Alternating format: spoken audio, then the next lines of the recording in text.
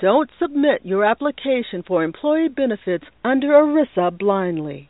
Employers already have the upper hand because they design your benefit package, control the outcome in most cases, and know the laws.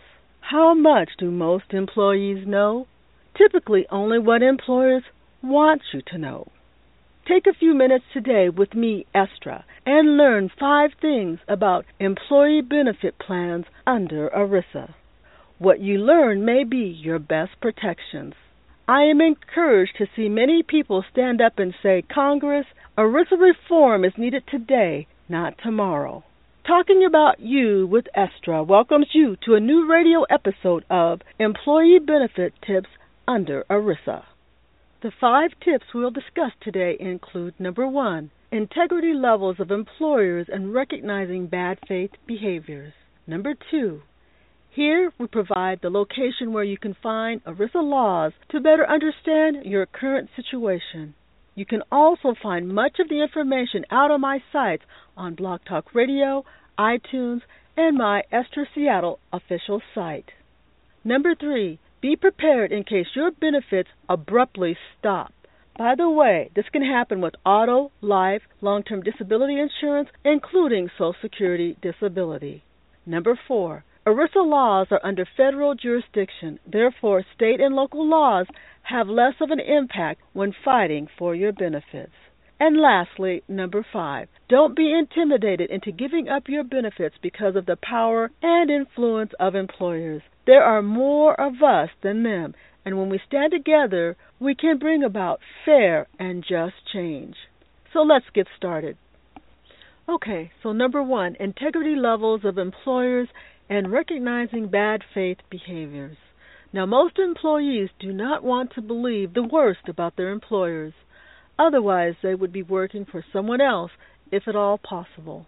Yet, ignoring the signs of bad faith behaviors can lead most employees down the path of lost benefits, deep disappointment, financial ruin, lots of stress, which can also lead to poverty. The key is to recognize if your employer is attempting to dodge their responsibility and get out of paying your employee benefits after filing a claim. This is one of the worst times for employees to figure out who is friend or foe. After being injured in a car accident, employees' clarity of thought is not at typical levels, and many become more vulnerable because of independence lost because it's taken a back seat to personal injury recovery. Most employees at this time of insecurity want to believe they can trust their employer, and for the lucky ones, they can. For the unlucky ones, bad faith behaviors will cause more problems and stress than one could imagine.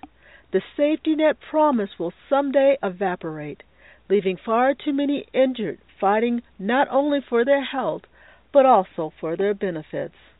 And why has all this taken place? In my opinion, when employers decide to be self-insured, meaning they are also your insurance company, they gamble that each month you'll be okay. And when this works out for them, they get to keep your benefit money. However, if you become injured, like in a car accident, they have to pay out on that claim, which does not make them happy because the money is no longer free. Now they have to work to keep this free money, which means denying it to you. Filing a claim with your employer can take 2 avenues. 1, they'll pay out your claim. By this time, your employer should have an idea about you, your work ethic, and your loyalties to the company. But thus far, how much do you know about the company? Filing a claim will help you learn more about how important you are to them. You will know this because of their willingness to pay out your claim, in my opinion. Which leads me to the second option, to fight your claim every step of the way, or after 24 months of benefits. At this stage, most will do anything possible to terminate employee benefits. This adds a new dimension to your recovery because now while recovering, you will have to do battle all along the way. Some people are too sick or injured to continue this battle and end up giving this free money to employers in despair. Others fight till the end and expose the exploitation of insurance companies who have the choice to pay out claims or not. My question is, why would those who have a vested interest in not paying out be able to make this choice? Our insurance industry definitely needs to be revamped, and the sad thing about it is Congress knows about it, but has done nothing to change it. So take the time to find out about the record of your employer. If tragedy strikes a fellow employee, how does your employer handle the situation? At what levels is the employee in the company exempt or non-exempt, which means paid a fixed salary monthly or hourly? Are both treated equitably? Or one or both left out in the cold without benefits?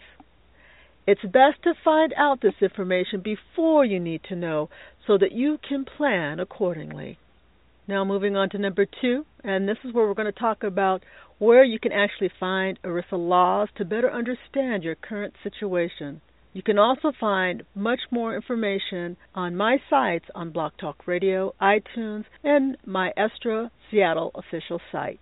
The Internet can be a great tool for finding and sharing information, as most of us have learned. ERISA, which stands for Employee Retirement Income Security Act, was initially passed by Congress to ensure pension plan protections for workers employed by private companies. This perhaps should have been a clue that employees needed some protections. ERISA was last updated in 1975. Considering that employee wages have been stagnant since 1977, it's been an uphill climb for Main Street to receive fair and just compensation from Wall Street companies.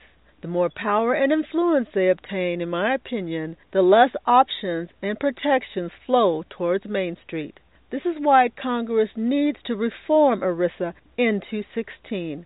The lobbyists have done a number on ERISA since its inception in the 1960s, and it's time for Congress to get back to its original goal to protect workers through consistent rules and regulations in relation to employee benefit packages through private employers.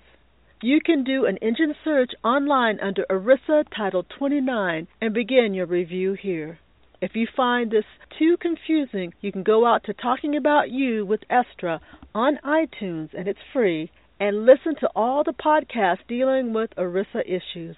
Then pull out any of the topics interested in for further details and narrow down your search. The key is not to get bogged down and discouraged. Important information online is oftentimes placed way down in the searches to prevent those needing data not to be able to find valuable knowledge involving their claims. So continue looking and don't give up. If you find something you think will be helpful, please use the hashtag ESTRASERISA to get the word out. Also on Estra's radio show on Twitter, you can find links which could be of service to you in your search.